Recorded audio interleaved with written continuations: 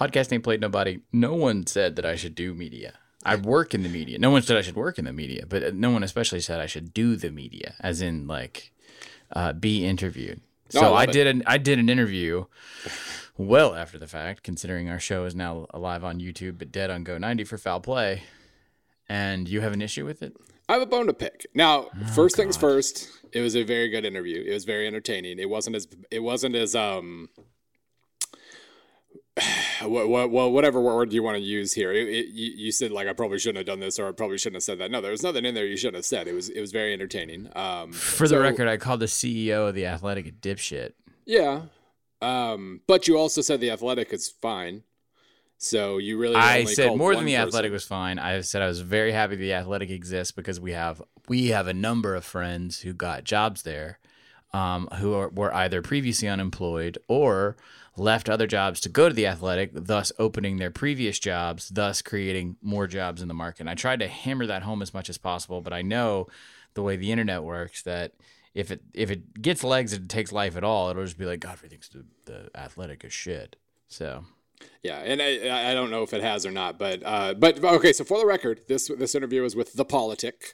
I know nothing about the background, but right now the top stories at The Politic are something about solidarity with Survivors March at Yale, an interview with Jake Tapper of CNN, budget problems in Bridgeport, Connecticut, and the rally for Nelson's freedom, Nelson Pino's something. Which I fit into that story rotation perfectly. Sure, yeah. And then you scroll down, you have an interview with Ben Shapiro and an interview with Stephen Godfrey. But it was good. I mean, way to put those in that order. Well, that was the order that they show up on the screen. So, but anyway, it was unique. I thought you represented yourself well, and there's some interesting things in there about the weird tribalism of sports and how politics is, politics reporters can probably learn from that. And then at the bottom, because this is the way it works for both of us right now, if we get interviewed, chances are we're going to be asked about the other person at some point. So one of the questions here is about our work marriage. Your work with Podcast Ain't Played Nobody is pretty innovative at integrating data with traditional sports journalism. However, I'm wondering, as our world gets quantified more and more, what do you think the future holds for sports journalism? How much will numbers crowd out the words? I enjoyed the wording of that question. They always ask questions that only you can answer. Right, and I get asked about like Bagman stuff too. Like we really, our worlds really are like they've been crystallized to the point where we have like one set of topics that we talk about. You're smart enough to talk about the landscape of the black market underneath college football, and people are like, I mean, do you really think S&P Plus takes into account da da da? And I'm just like, brain goes to like a tapioca color. That's it. You can answer those questions directed at me very well because you're educated and versatile. I just always say, it happens everywhere. Yeah, exactly. I mean, what am I going to say? Math happens. Math does happen. Explosion rate. So anyway, here's the answer. And I loved it right up to the point where I was like, hey, wait a second. All right. So, in this, Godfrey says the genesis for the podcast, other than we were at a meeting one time and Bill came up and said we should do a podcast sometime. That's the truth. It was. We were at an SBN meeting. They were like, we need another podcast. I said, hey, what about me and Godfrey? My first thought was, that sounds like work. And then my second response was, yes, but it'll look like I'm working. That was it. He said it was born out of the idea that I would go out and do these pieces. This coach is doing this team is doing this, standard journalism. But I got into the habit of approaching a subject, seeing the preconceived notions, and then calling Bill and asking, hey, is this actually true? That's true. What's wrong with that? So we go on and on, all good. And then he said, and then Godfrey says, I'll give you an example. There's a defensive coordinator at Texas Tech named David Gibbs, who a few years back was at the University of Houston. Gibbs swears by the fact that you can coach a certain way and effectively create an uptick in turnovers. This is true. Yes. Bill refutes this emphatically based on numbers. He says turnovers are entirely luck-based. Incorrect. They are partially luck-based. So you are ascribing some skill to this? Yes. So, for Split the that record, hair. let me just spell it out. I did enjoy. You also said it's almost like saying I can coach you into being a great roulette player, which is but no. So there are turnover opportunities, and then there are there is the randomness that follows. You can coach to try in such a way to try to create turnover opportunities. Now, in the piece you wrote about Gibbs, one of his things was basically like, when they break a big play, don't tackle them, just ride them for 20 yards and try to strip the ball out. I'm not real sure that's the best idea, but I'm sure like if you coach proper fumble stripping technique, you can force at least a couple more a couple more fumbles per year doing it that way. The main problem I've got with Gibbs is that in terms of quote unquote turnover opportunities, here's the list of things that are truly correlated with forced fumbles, with opponents fumbling the ball. Sacks. That's the entire list. Sack rates have a decent marginal correlation with fumbles, which makes sense, right? I mean, sack and strip and all that. So you can't say, hey, go sack the quarterback more, but you can adjust your tactics for that, and you can adjust your tactics so that they create passing downs, which create more sack opportunities, which create more fumble opportunities. Meanwhile, pass is defensed. If you are forcing passing downs and you are harassing the quarterback, your odds of getting a pass defensed, either intercepted or broken up, also rise because the quarterback is harried. He might be throwing into coverage more. They're just the interception rate rises when that down and distance rises too. Great. So in that way you can create opportunities, and even if you are unlucky or lucky or whatever, you're still creating more chances at turnovers, and over time that works pretty well. Gibbs does the exact opposite. He's like, hey, take 6 yards anytime you want it. We're just going to hack at the ball every single time. And that's harder for me to accept. I'm going to get the man on the podcast. I look forward to it. Let's just bury this. Let's bury this beef. I look forward to it. But yes, I emphatically reject one word. This is the freaking Pusher T Drake of analyst coach wars. I emphatically deny the only rap beef I could think of at the moment, because it's I could say Push and Meek Mill. No, sure. Meek Mill and Drake. Yes, Meek Mill and Drake. Wow, to be so out of one's depth and keep talking is a gift. But continue. Turnovers are not entirely luck based. I want a full retraction. I demand. Anyway, I just wanted that spelled out. Yeah, there's like 8 words misspelled in that Yale article, so I don't think you're getting that. All right. Bill hates coaches and doesn't believe that they do anything. This is Podcast Ain't Play Nobody. It's a college football marriage of numbers and words. That's the especially prickly robot Bill Connolly. You can reach him at SBN_Bill C. He's the author of multiple books about the college football numbers and words, and he's also the proprietor of the S&P Plus analytics system. Tune in every Sunday evening, usually, when we unveil each week's top 25 S&P Plus. They're the only rankings that matter in college football. Period. Full stop. That's right, Ralph Russo. You heard me. He's probably not listening every week because he's real busy. I get that. My name is Stephen Godfrey. My name is Stephen Godfrey. Nobody gave me a good self-deprecating line here. I just wanted to say that I am still whoring out for your YouTube clicks. So, Bill, can you take a note real fast? No, probably not. Okay. So take a note. We need to go and push those YouTube numbers, not for any real reason other than the fact that I found out, do you know what VidCon is? I fall into wormholes on Ambien sometimes and order stuff. Yeah, occasionally I buy things, which is bad. I have a copy of Heat on Blu-ray. Do I own a Blu-ray player? Mm-mm. Did I buy it on Blu-ray? Mm-hmm. That's Heat, by the way. I realize we got a generational gap in the listenership. That would be the Michael Mann film from 1995, not the Melissa McCarthy thing. We need to push me into. I would like to be. Do you know who Logan Paul is? I just found it. So this is a guy who took a selfie video with a dead body or something, and he calls it content. There's this whole culture of real young people who just kind of dick around on their phones and stuff like everybody else. They make videos out of it, and then they become I have no idea how, very tribal celebrities of some sort. And then they actually get a ton of money, although I can't figure out how or why. Yeah, I haven't quite pieced all that together. I have an agent. I should ask him. Anyway, I mean, that's basically where this thing's headed. All right.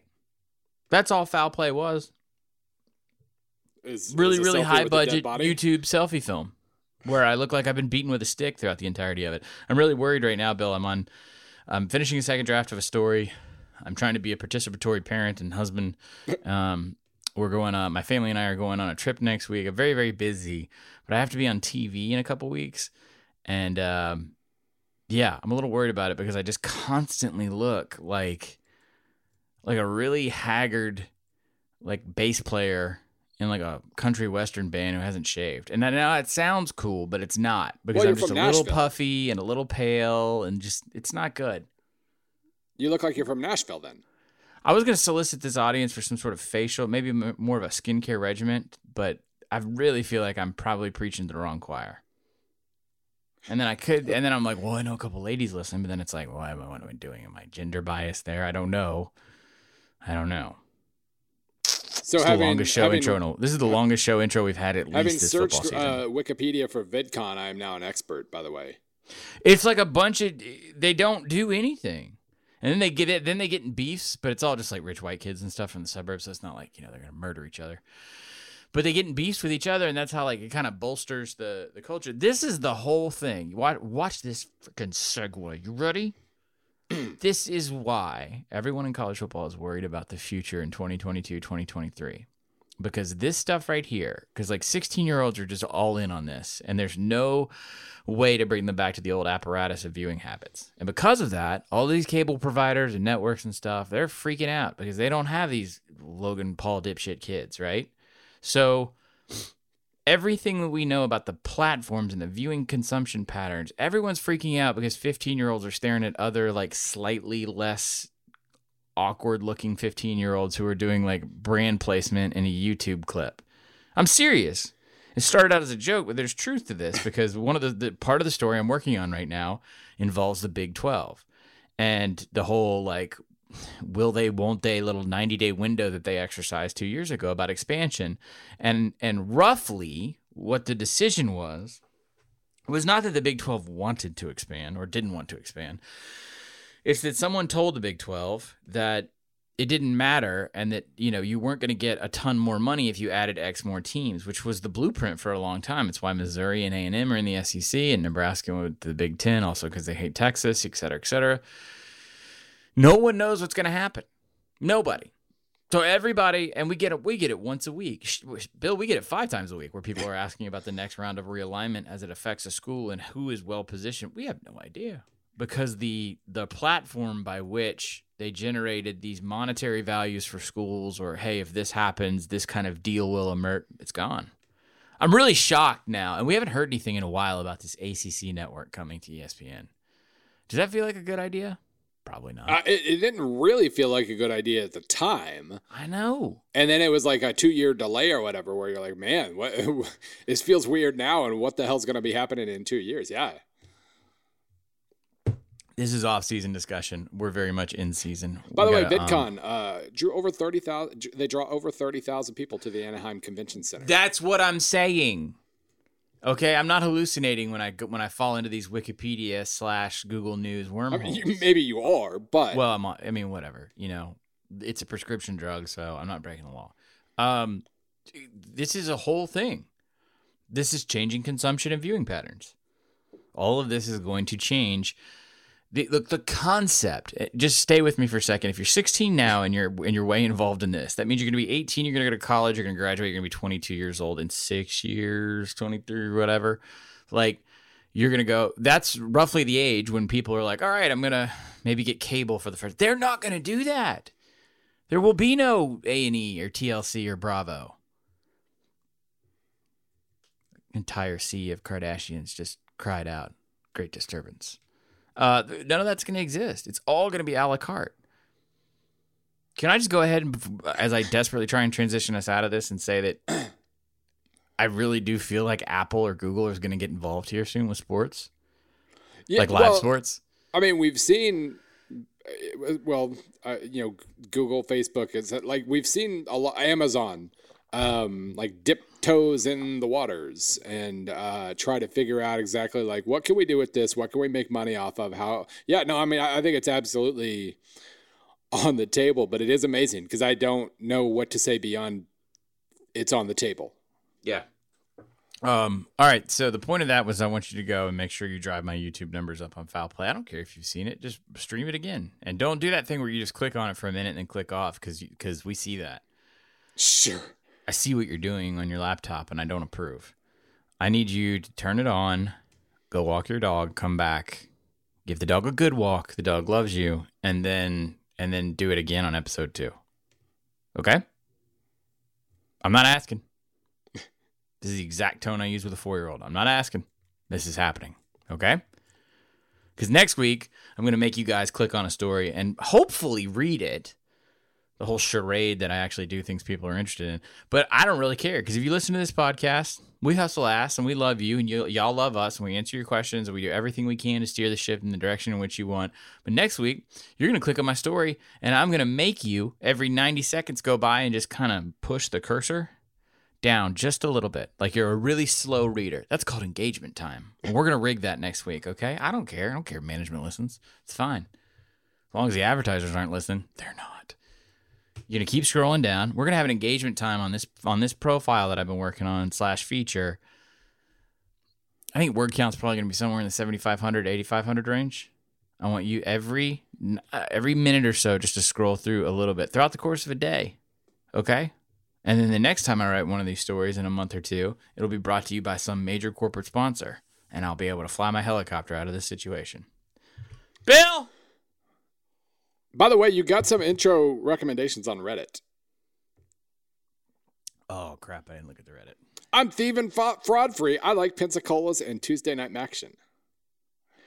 Was that making fun of it? Was that an enunciation joke? Well, I mean, he thief and fraud. He figured out, Oh, I thought it was like that. No, not like no. It wasn't a Lou Holtz joke. It was just. All right, keep going. What else we got? I'm Stephen Godfrey, and I'm the Bob Woodward of the Egg Bowl rivalry. Damn, that's a good one. Saving. No, wait. Should we read these on air?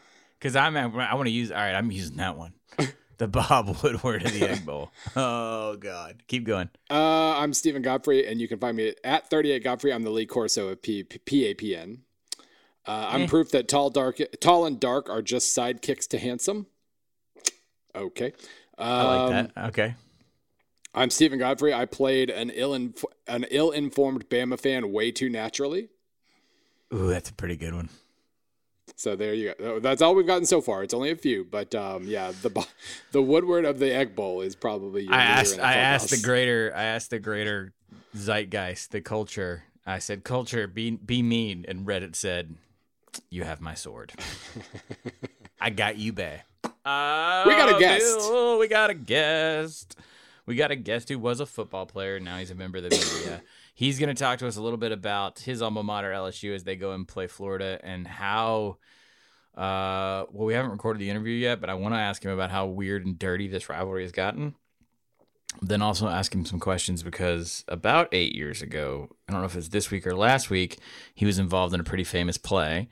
And then also just sort of ask him the state of Louisiana State, as he is uniquely qualified to do so. So, Bill, let's go ahead and bring on T-Bob Hebert. Bill, we got a special guest. Yes. We got a man who played the game. You can hear him every morning on Off the Bench on 100.3 in New Orleans and 104.5 in Baton Rouge. That's on ESPN Radio. Let me tell you a little bit about T-Bob Hebert. Normally, what happens on Twitter when people are smack talking one another, I don't know if you remember this. Normally with ex-athletes, people will say really dumb stuff like I could beat you up or I could fight you. One night I was tweeting at T-Bob, and I said that I could beat him at Hearthstone.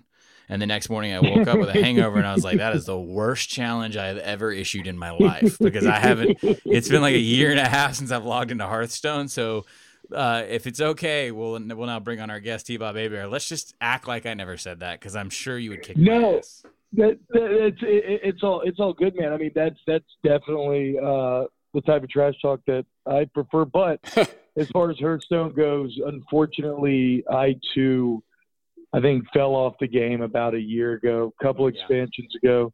I mean, I love that game. I love that game for a long time. I played that game from like 2013 to 2017 probably. Spent a lot of money on my game. Thoroughly enjoyed my time with it, but it just – I don't know. Eventually, it just kind of lost, I think, what originally had attracted me to it in the first place. But, such is gaming. That's a lot of times how the natural evolution of things go. But also, you're now in the same video game I am, which is Parenthood, which causes great anxiety when you see something awesome in nerd culture coming out. If it's not a movie, I get anxious, because if it's like a 10-episode series of something, or like, Red Dead's about to drop, which is like a 70-hour commitment. Yeah. I'm just which is about to go down right now, and it looks unbelievable. Yeah, I'm going to be the only SB Nation employee working when Red Dead comes out. Everybody else. Well, yeah, because I mean, it's you either have to look. The cops will come to your house if you don't parent your children eventually, right? You can probably hide from work a lot longer than you can hide from like DHS. It's a choice you got to make. All right, T-Bob. T-Bob, real quick, a PSA for all the dads out there. Go for it. You want to keep gaming. I myself have had to kind of get away from the multiplayer games, a lot more single player now. And she's still really little. My daughter's only 7 months, so like, I'm not in the full time sink yet, and now she's chewing on my toe. That's gross. Don't do that. But Nintendo Switch, I have found, has been invaluable in sneaking gaming here and there. Like while you're on the toilet, while you're like putting him to sleep, you just turn the volume all the way down when they're in the crib or something. Like I think the Switch is the perfect kind of thing to keep your dad gaming time alive as least as much as you can. I completely agree. Mine's actually sitting next to me on the work desk right now. Sometimes when Bill goes off on a tangent, I'll just flip that bad boy on. T-Bob, before we get to Florida, okay, because we need you to help contextualize this rivalry. A strange thing happened 8 years ago. It was roughly this week. I think it was actually last week. What do you remember about the 2010 game against Tennessee? Okay, so the game against Tennessee is obviously a very close. It's very close to my heart. I guess I'm trying to think about where to start. People give me a lot of credit for this game. For those that don't know, I was at LSU. We were locked in a battle with Tennessee. There was some bad clock management. We had like 30 seconds left, no timeouts. We run a running play, but we didn't call a follow-up play in the huddle like you're supposed to. We get tackled at the 1, and all of a sudden, like, the time's running out. Nobody's knowing what to do. And I get a lot of credit because I snapped the ball with like a couple seconds left. And even though it was a fumbled snap and everything, Tennessee had 13 players on the field. So we had one untimed down. Winner take all, which I love that. Like, that's like just the best football situation I've ever been a part of is, 1 yard to go, game on the line. You got to bow up or you're eliminated. That was really fun. But anyway, so 13 people on the field, we end up winning the game, crazy swing of emotions. And then everybody starts saying like, oh, T-Bob, you saved the game, man. And I love it. I love it because you know what? As an O-lineman, not going to look to give horse in the mouse. I will take that. But that was really like so much more luck than skill. Like there was almost no skill ball. There was a crazy situation in which I just snapped the ball because I thought the game was going to end without us having to play. And really, I like how my old man breaks it down, which is it was the ultimate Mad Hatter moment. Because in between those plays, when the clock is running down, so at like 13 seconds at a running clock on the 1 yard line, we start subbing guys. We sub in a whole new package. I still don't know how we got a legal formation to begin with because, like, we had, like, apparently the skill guys told me the coaches were signaling in, like, 3 different formations, but somehow we did. We go from, like, heavy to, like, 4 wide. Dooley's freaking out. He's like, what is this master plan that Miles has got here that's so bold?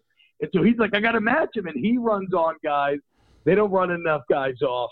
And in the end, they get a penalty. We get another shot. We win the game. And it caps off what was the longest drive of my career. I think it was 18 plays long to win that game. So really, less being less for better in this situation, probably worse because logically that play ends, LSU loses the game. But Less's strangeness causes Dooley to freak out, which causes I think it's 13 guys on the field. The bad management from the coaches. You're worried there's no play. So it was exactly like Les drew it up. No, it is the ultimate Mad Hatter moment. He basically incepted Derek Dooley. He went to the deepest drain state and like made Derek Dooley think that he had to sub to match us and that it was all a part of the plan and it wasn't just pure unadulterated chaos. But so I guess I will say this, like, as far as my experience, I have never had such an intense swing of emotions in such a short period of time where you go from feeling like, you know, everything you worked towards ruined. That was a bad Tennessee team we weren't supposed to lose to. You just like, you blew everything. Your coach is probably going to get fired. And then like literally like 3 minutes later, you won. You're still undefeated. All is good. You're celebrating like a madman. I mean, that just life experience, I think is I don't know if it will ever be replicated in terms of the disparity of the two dueling emotions. And it was cool for me. I had like 18 people at that game. I've never had so many people at a football game to watch me play among like friends and family. And along those lines, then, you know, it was fun. You know, from a writing experience, the whole Les Miles era was fun because you really can kind of create this world of he just creates chaos and he assumes his guys will handle it better than them. But how much of that was intentional? Like on just the 0 to 100 scale, like what % was intentional and how much of it really was just like unintentional chaos, I guess? No, I mean, it was chaos. I've actually talked to Coach Miles about it since, and he says that the coordinator started signaling a different formation, and then he was like, I mean, at this point, do I jump in? And he was like, no, I think you just got to let it ride. The real mistake was made in not calling a follow-up play. Yeah. Like, if you're in that situation, you have no timeouts, you have 30 seconds or however much time we had left, and you got 2 downs to get 1 yard and get in the end zone, you have to work from a worst-case scenario standpoint, right? So what's the worst-case scenario there? You get tackled, inbounds, running clock. So what we should have done, okay, here's your first power play, and if we don't get it, here's the second power play that we're going to run. For whatever reason, we did not. And so chaos ensued. But it is funny to me how, like, people talk about how I saved the game or whatever, but it's like, there were so many, like I said, that was pure luck. That was barely anything. Like, there were so many crazy plays made along the drive to get there. At one point, we had like 4th and 15 or like 4th and 12, and Jordan had been in the game, and they were like, let's just put Jared in. He can get it. And so they just asked Jared Lee to go in there ice cold and get a 4th and long, which he did. I think it was like Terrence Tolliver. And there was just so many moments like that throughout it. The craziest part is I didn't even start the drive playing center. I was at guard, and then halfway through the center went down. I was like, all right, I'll just go back, switch back over. But to like Jarrett, like Josh, like I like all my teammates, everybody, like there were so much more. There were way more skillful plays that drive that led to that win. But like I said, I will gladly take the credit since as an O-lineman, it's all incredibly rare. All right. Well, we didn't just want to pick apart one of the most famous plays in SEC history. We also wanted to ask you, we'll put your media hat on now. So LSU, Florida, it's not, if you're not maybe an LSU or Florida fan, it's probably not the 1st or 5th or 6th rivalry that you would name in the SEC. It kind of gets overshadowed. Yeah. It was sort of manufactured back when the original division split happened and they created the cross-division rivals. But gosh, this thing has gotten kind of ugly in recent years. It's changed up a little bit because, you know, some of the names and faces involved are different, but it created good games. Then there was a lot of bitterness over the Hurricane situation a couple years ago.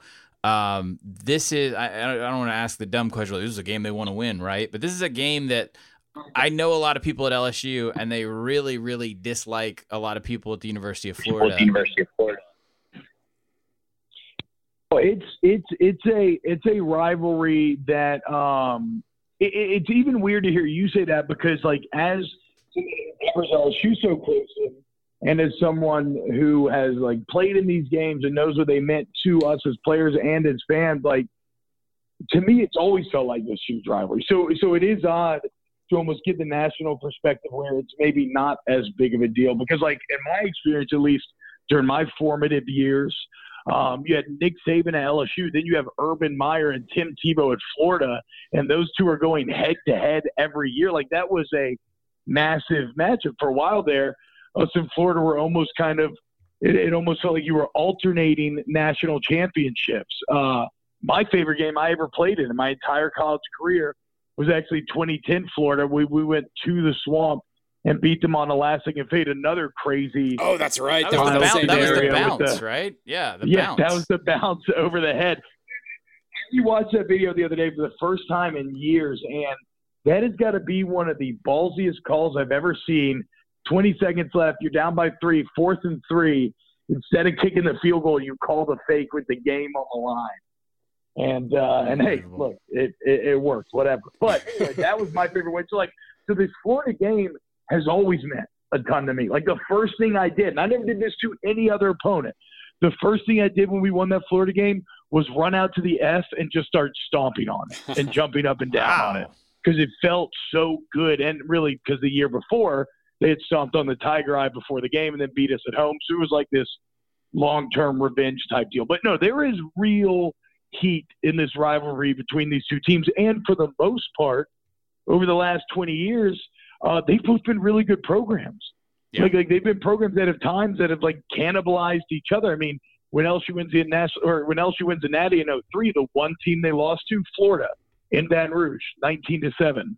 97, Florida's ranked number 1. LSU beat there's all kinds of history to us here locally. So yeah, this is a rivalry that means a ton to both of these schools. What does it mean now in the Ed Orgeron era? Because it's become something.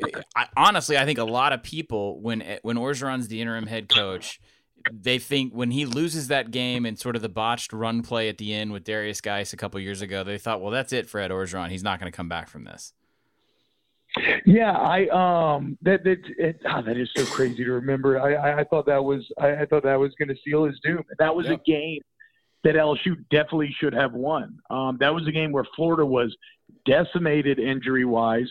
LSU looked to be a much better team. I believe they were more talented, and they just got beat. I mean, bad. I think it was like turnovers on the goal line. That's the type of stuff that you see in this LSU-Florida series. And it's one of the reasons why I'm a bit concerned about Saturday, because when I look at it from a pure resume standpoint, I think LSU's resume looked far superior to that of Florida. But when you think back, like the unlikely has ways of coming about this. One thing I hate, and it has nothing to do with on the field, this would just be LSU has won twice in a row in the Swamp. They won in 14 and they won in 17. They played it 2 years in a row in Baton Rouge. They've only done that like 3 other times in the history of the series, and they've never won 3 in a row. So like I said, that has nothing to do with on the field, but those numbers are weird sometimes where just crazy situations happen. So I'm pretty nervous about this. Actually, Bill, I got to say your S&P ratings, I think, have a very interesting read on this game that I've been citing all week, where Florida is actually a 1.8 advantage, I think, has a 1.8 point advantage. Yeah. Which when you combine that with Vegas at 2.5, and then you start to see that this is maybe closer than it looks from a pure resume standpoint. Absolutely. And I'm looking forward to the next couple of weeks for LSU just because, there is a difference obviously between resume and what my own numbers think about the Tigers as a whole. Next couple of weeks, I mean, SP's either right or wrong, and either it's right and they lose a couple games here, or it's wrong and it adjusts and suddenly LSU's a top 5 or 6 or 7 team. So I'm definitely looking forward to kind of this put up or shut up kind of moment from a numbers standpoint. But no, I mean, this series, like, but to your credit, like at the same time, Vegas had that Auburn game at Auburn -10, and the SEC had them at 50-50. So that's what I'm just trying to tell people. Like, it's not a system that has any sort of agenda or anything. Right. It's just kind of a predictive tool to help inform kind of where these teams stand. And I agree with you. There are a couple losses coming for LSU. Like you don't play a streak of at Florida and then Mississippi State, Georgia, Alabama, and go through unscathed. If you do, that's one of the most legendary runs. Right. Maybe the most legendary month in school history. So we're going to learn how good this LSU team really is. Absolutely. Well, that kind of brings me to my next point, which is that there really is no coach right now in the top 20, top 15, whatever, that's as scrutinized and maybe misunderstood as the man as Bebe. I mean, we've talked about this before. I've interviewed about this before. He recruited you when you were coming out of high school when he was at Ole Miss. You know him very well. Obviously, same part of the world. I know your dad knows him really well. So, it's hard to explain to the outside world how many people love him, how many people simultaneously are doubtful of his ability to turn LSU into a true national power, and how off everyone, it seems like, has been in the national media about LSU this year. What is it like down there? It's kind of hard to be us against the world when you're a college football power, but it kind of feels like that. Well, you know what though? It's actually pretty contentious within the LSU fan base as well. This was a polarizing decision. I think that Ed Orgeron kind of gets prejudged for a couple of reasons. One of which, obviously, his stint at Ole Miss was an abject disaster. Like, there's no way around that. Recruited well, but not much else went well while he was down there. So that's going to be the ultimate piece that is always used against him. But I also think because he was a position coach, not a coordinator, because he has this very thick accent, this thick Cajun accent, super gravelly voice, he's not maybe as like polished as a lot of other head coaches. I think he gets pigeonholed and stereotyped into being like not a smart head coach, just like a football guy. But one thing that I found very interesting interviewing him over the last couple of years is he's very forward thinking when it comes to football. Like, he's heavily into analytics, the analytics of the game themselves. Like when they've gone to use all their fourth down decisions, they run them through the matrix or whatever, and they figure out, okay, well, actually it suits us here to go with it. And that's just one example where I think he is a lot more intelligent than people give him credit for as a coach. And I think that now the success that he's having is starting to prove that. His last 31 games as a head coach, including the 2 interim stints, I think he's like the 8th winningest coach in the country right now. And at LSU, he's something like 13-4, 14-4, has 4-2 against top 10 teams at this point. The losses being to Alabama. So he's starting to prove himself. So right now, the O-Doubters are a little more quiet here locally, but like politics, I think we live in a very polarized age. This decision was so contentious that really, instead of people fully buying in right now, it feels like a lot of the portion of the fan base are kind of biding their time to when a couple losses come to then hop back on the I told you he wasn't the guy train, which, that's where I love football, is that ultimately the coaches get to decide what the reaction is to them because they control their own destiny. You go out there and you win, nobody will tell you anything. You'll be the toast of town. Everybody will love you. You'll make millions of dollars. You go out there and you'll lose, and eventually you'll be fired. No, it was an interesting interacting with LSU fans heading toward this season, and that it was kind of two things at once. They were defensive and kind of naturally trying to push back against the narrative that you just described, but at the same time, they didn't seem like they were feeling very good about this year. And so it really was kind of this weird feeling amongst the LSU fans I interacted with, but they seem to be pretty happy so far. Yeah, I mean, and that's, look, they've exceeded expectations. And ultimately a fan base, I've said this countless times in my years of radio, which is that, like, ultimately a fan base's happiness level, it's not dependent on the actual results. It's where do those results land in relation to your expectations. Right. So with the 7-5, because those were the expectations, were 7-5. I was viewed as an optimist for saying 8-4. I think 9-3 is probably the play now, but it could still go. There's a lot of football left to play. So let's see. But so when you come out and you win the Miami game, again, that many people were out for, and then you win the Auburn game, a game where I did not see them going into Auburn and winning. I just did not see it. Then you have exceeded expectations. So people are going to be happy. However, it is funny how quickly expectations can change now, right? Because now the only acceptable losses left on the schedule are Alabama and Georgia. Like, those are ones where people, and even Georgia, people are starting to get overconfident. But those are ones where people be like, okay, we get it. But now Mississippi State, Florida, all these other schools at Texas A&M, the LSU fan base fully expects this team to beat those teams. Yeah. I can totally confirm this, having many in-laws who are TAF members and season ticket holders, that on a dime I got on Labor Day weekend, how bad is it going to be for us this year, to all of a sudden, I mean, I don't see why we can't make the playoff, which is, that is the LSU way of living, basically. The world's ending or it's the biggest party ever. T-Bob, we appreciate it, man. Thank you so much for hanging out with us and trying to explain probably, I would say, the most unique fan culture in the Southeastern Conference sometimes. You can check out. It's like trashy swamp people and trashy swamp people. What's there not to love? Like, we have better food, they have jean shorts. It's just fun all around.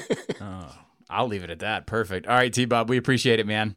Thanks a lot. All right, later, y'all. Bill, Magic jump through time here. I feel pretty good about an interview that hasn't actually happened yet. That was an amazing interview. What do you think? I by far the best one we've ever done. I agree. That part where he said that thing was amazing. Look, I'm sure it was great. Tasting menu. Dartmouth Yale on Friday night. Oh, just stop it.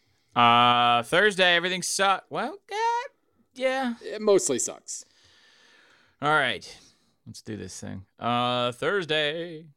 As you listen to this tonight, I'm going to be watching the Braves. I don't care. I'm not supposed to say that, but I'm watching the Braves. Georgia State goes to Troy, 6:30 p.m. Central Time, God's time zone, on ESPNU. Over on the flagship ESPN at 7 p.m. Tulsa goes to Houston. Pointsy. Yeah, I mean, Tulsa is, if nothing else, an endurance test. You're going to have to endure 90 or 100 plays. Poor Temple. I mean, they pretty much controlled Tulsa a couple weeks ago. If nothing else, you're an endurance. That's going to be in those little meme things that the team graphics people make up. Yeah, probably not.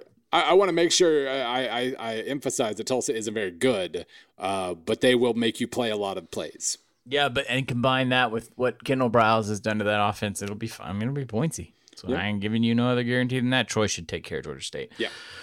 Friday, ESPNU. Do you now want me including these Ivies in the rundown? Ridiculous. Yes. All right. On ESPNU, I mean, shout out to them for getting on ESPN. They got off the NBC Sport. Oh, I shouldn't say that. Comcast is a valued partner of this podcast. Dartmouth goes to Yale at 5 p.m. Central Time. Over on ESPN at 6 p.m. Georgia Tech goes to Louisville. Gross.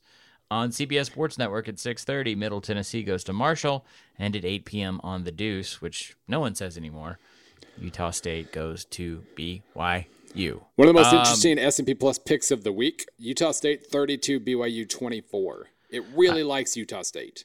In accordance with the money that was spent on the charity drive, it is BYU Provo. Oh, right. Sorry. BYUP. Now, I did get a counteroffer from someone USU. from BYU after the fact to mention something. It was just like your standard smack. I mean, I don't expect BYU fans to be good at smack, no offense, but it was like, can you just mention that Utah State's in Logan? And I'm thinking, like, dude, I've been to Salt Lake twice and it was the airport, but I'll take your word for it. That town sucks. I don't know. BYUP.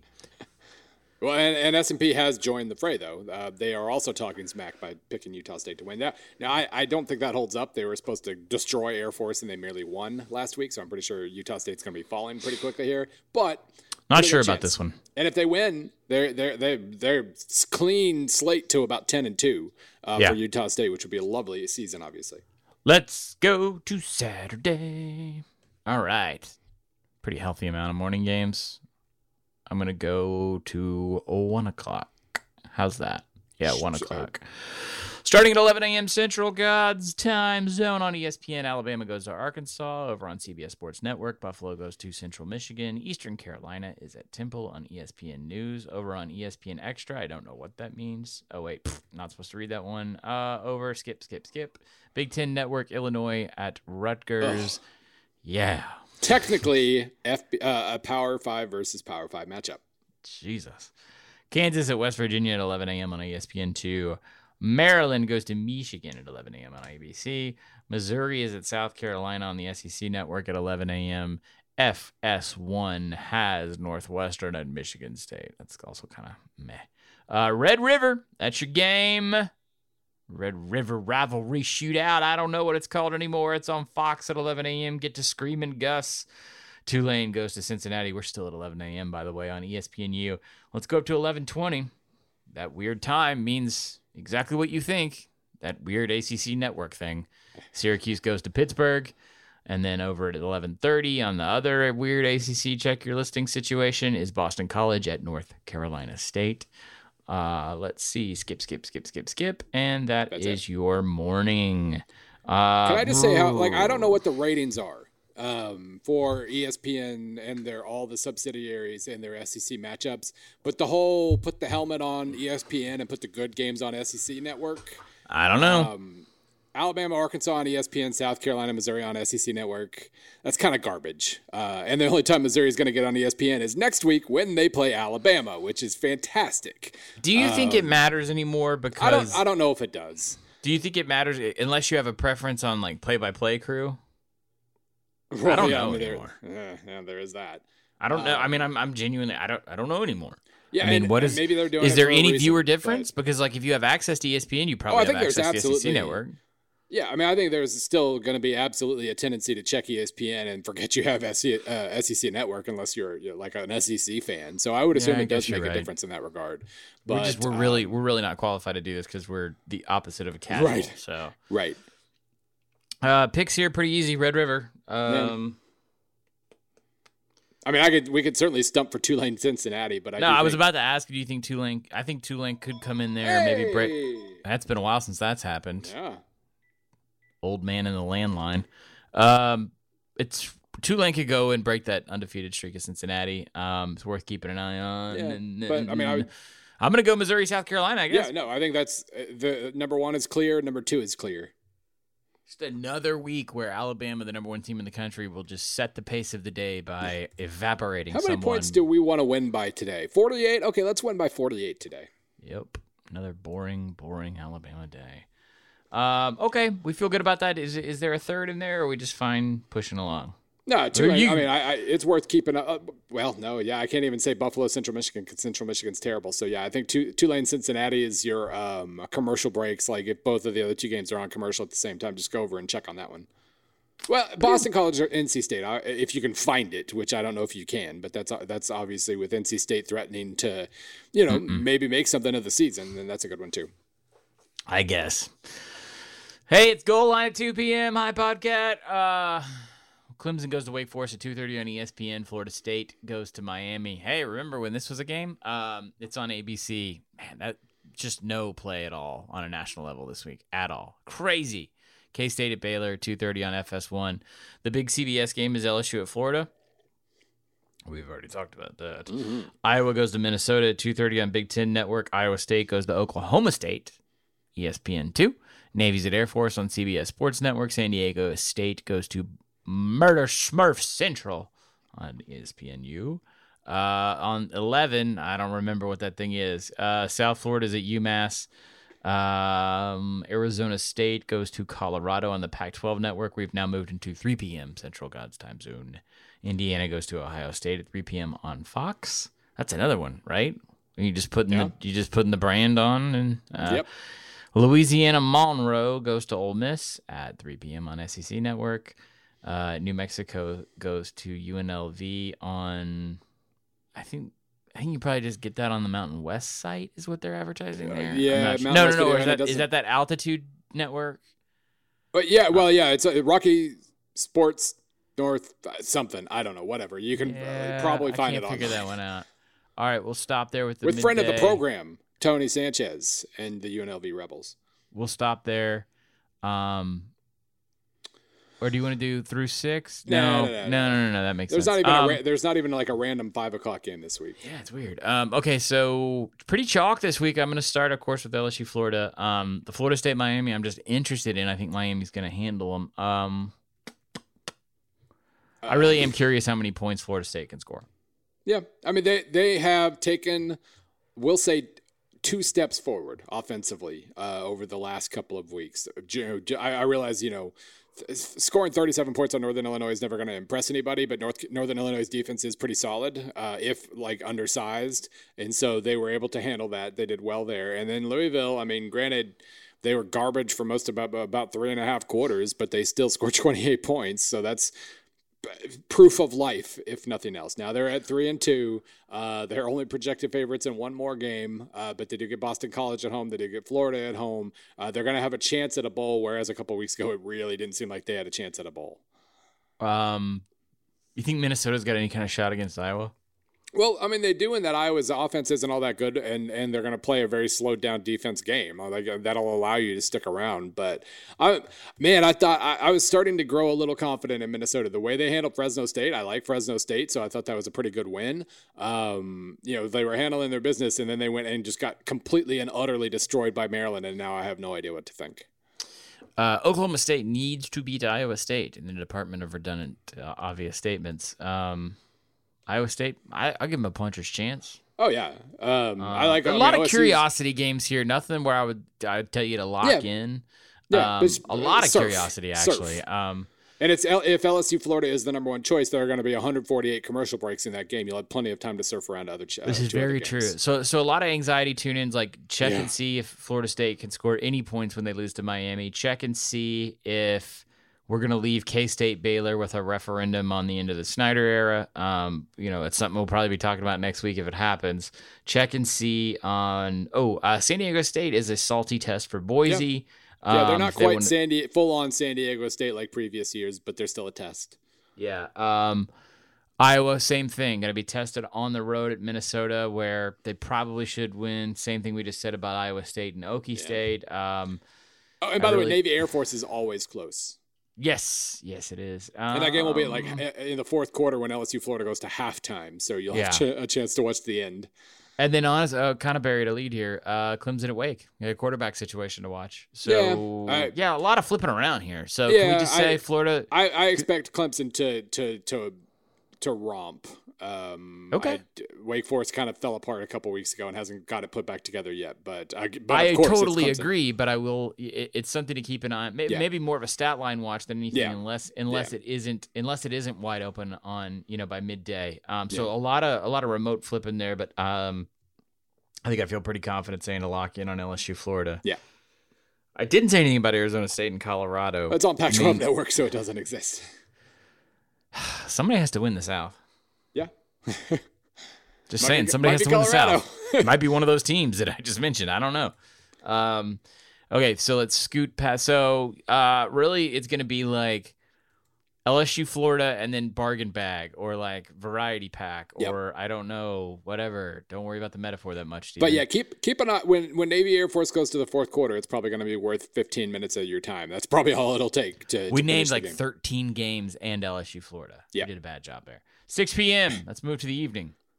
What do we got at 6 p.m.? We got Kentucky going to Texas A&M. Hell yes. On ESPN. See, they put the right game on the right spot there. Yeah, their only other choice was Auburn, Mississippi State. So, they could have gone Vandy, Georgia. I will say that. Yeah.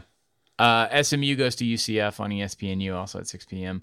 UConn goes to Memphis on CBS Sports Network. The aforementioned Auburn Tigers Mississippi State contest on the 10-year anniversary of 3-2 is at 6:30 on the Deuce. I'm bringing the Deuce back. Big Ten Network 6:30 Nebraska at Wisconsin. Murder. Skip. Vandy goes to Georgia on the SEC Network at 6:30. At the same time, Washington goes to UCLA on Fox. Speaking of murder. This was a funny week of writing for me, by the way. I just had a piece go up about hey, UCLA's bad. Tomorrow morning I have, hey, it's the 3-2 anniversary and Mississippi State and Auburn's offense is bad. So it's kind of an interesting week there. A lot of bad. Notre Dame goes to Virginia Tech at 7 p.m. on ABC. Washington State goes to Oregon State at 8 p.m. on the Pac-12 Network.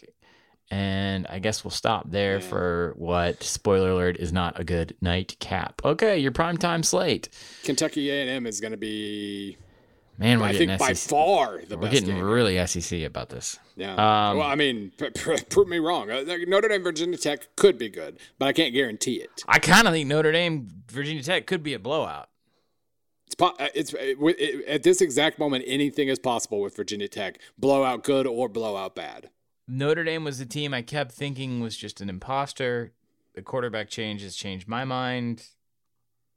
I need to sit down and watch one of their games soup to nuts because I don't really watch their games for whatever reason. So I could be totally wrong here, but I like Notre Dame at this moment, and I do not like Virginia Tech at this moment. Well, I think they bounced back last week. They pummeled a good Duke team, and that was a first step towards towards bouncing back from rock bottom 2 weeks ago. So I do feel I think the upside is still there. It's just, I mean, in the last 2 weeks we've seen dramatic up and dramatic down, and who the hell knows what that means for Notre Dame. So yeah, that's got national title implications. It's Lane Stadium on a Saturday night. That's awesome. But in terms of like just the games I'm purely interested in, there are only two, really. I mean, Auburn, Mississippi State is interesting for any number of other reasons. But in terms of quality and implications and all that, it's Notre Dame, Virginia Tech, Kentucky A&M, and that's it. Kentucky A&M, here's my argument against it. I think Kentucky go in there and whip their ass. It's possible. I'm saying like Kentucky now whip your ass in the good defense, solid running game kind of way. So you're maybe up by like 10 or 13 in a demoralizing manner at the half. But that may be it. That may be it. God, A&M did not look good against Arkansas. Yeah, I mean, A&M's defense is still good enough to – because, I mean, again, the thing about Kentucky's offense is it doesn't really work until you're demoralized and tired in the fourth quarter. Yeah, that's true. So, I mean, if they can put together some semblance of points in the first half and keep it close, I think they could – it could flip around. Either way, this game could get out of hand in the fourth quarter, but I'm not going to pick which way that is. I feel more confident in Kentucky, but only marginally so. Entirely possible Auburn beats Mississippi State, hands them 3 losses in a row, and we'll be talking about that next week. Let's put it this way. They've scored the Mississippi State scored 13 points the last 2 weeks. Auburn's defense is better than Kentucky's or Florida's. Exactly. They've had each week they have a new chance to figure out some things that work, but the bottom line, and this is kind of one of the premises of the piece tomorrow morning, is that the idea behind the run pass option is that you can run or pass. There's a pass tag on every run, but if you can't pass, then the other team's just going to say, yeah, go ahead and make that read and throw quickly to the sideline and bomb it out of bounds. It blows up if you can't actually throw the football. We'll go ahead and rush through the evening real fast to make a point. 9 p.m. on FS1, Cal at Arizona, 9:30. Colorado State goes to San Jose State, 9:30. Fresno State goes to Nevada, 9:30. Hey, Utah goes to Stanford. Yeah. If you had to go to dinner on a Saturday night this fall, like spouse, loved one, something. Now, I usually eat dinner about 5:15, so this doesn't really apply to me. Of course you do, Gramps. But this is the week to do it. You could DVR 2 games and be fine. Yeah, and Utah Stanford should be. If you had Stanford won last week, I'd be all over that game. Well, I mean, it's not like they lost to a Pac-12 team last week. They're still in good shape in that regard. But wow. Washington. It's kind of Washington now, and that's not the greatest bet. By the way, thanks for real quick. Do we even need to pick? We got to do? Hang on. Utah Stanford. You're. Oh yeah, that's really the only. But, I mean, Cal Arizona could be interesting, but probably won't be. The 2 Mountain West games are garbage. So yeah, it's pretty Stanford. bad. Hang on, let's do the bargain bin for a minute, and then come back. Remind me to talk about Washington. We talk a lot of Washington on this podcast. In the bargain bin, ULL goes to Texas State at 6, and that's on ESPN Plus. On Aggie Vision. Liberty. Not a good pull out of the bargain bin, Steven. Liberty. New Mexico State. 1. Ooh. You come home from the bars or dinner. You drink too much at dinner. Here's what you do. You know where I'm headed. Mind meld. You ready? You have too much to drink. You come home. You imbibe a different kind of intoxicant. You get in bed, couch, futon. I don't care. You fire up that Wyoming Hawaii on Stadium. Yep. Starts at 11 Central. Yep. Coming home from the bars on the East Coast. Perfection. By the way, in the bargain bin, probably the best game is, once again, North Dakota State. ESPN Plus, North Dakota State at Northern Iowa. Louisiana Tech had a really good win against North Texas last week. They're home at S&P UAB. Doesn't like Louisiana Tech yet. I haven't completely figured out why, because I haven't really had a chance to watch them. They have UAB beating them by 1, despite the big. That's the most. Oh yeah, he's there. freaking recognition is always Skip Holtz at Louisiana Tech. Oh, yeah, he's there. They seem to be doing pretty well, but I haven't had a chance to look at why S&P doesn't like them yet. Hey, quick shout out. I'm allowed to do this on Look Ahead because we do the schedule on a Thursday show. Guess what starts next Tuesday? Tuesday Night Football. That's what starts next Tuesday. Already? App State goes to Arkansas State. Baby. Oh, okay. So it's not Maction yet. It's Sun Belchin. Okay. It's Sun Belchin. Sun Belch. Fun Belt. Some football Fun to watch. Yeah, because they've got a game on Thursday and they've got a game on Tuesday, and then see Maction got a little full of themselves. Actually, I totally agree with this. I always want to write this story where. See, yeah, there's no Tuesday game the following week. Maction basically was like, hey, we're really tired of doing this. We're going to pull it back. Yeah, because there's another game. Tuesday, October 23rd is the next Tuesday game. It's my anniversary. Troy goes to South Alabama, and then Thursday's a normal slate. Does Maction start November now? Yeah, usually it's like November 1st. There you are, baby. October 30th. You ready for a doubleheader on Tuesday and a game on Wednesday? Hell yeah, you are. I don't even need to read them off, but there'll be 9 or 6, sorry, teams playing from the Maction. Actually, there's a bunch more when you, God, the whole conference is playing in the middle of the week. Oh, yeah. That's what happens. Like when the calendar flips to November, Saturdays no longer exist for the MAC. There are 1, 2, 3, 4, 5, 6, 7, 8, 9, 10 MAC teams playing before Friday 1 week. And by the way, the best Maction potential of the year is Buffalo at Toledo, and it's on a freaking Saturday. It's like on October 20th. Oh, because when they were making that schedule out there, like, well, no one's gonna watch that shit. Yeah, that was their best opportunity for a full-on Maction game, and it's not on a Tuesday.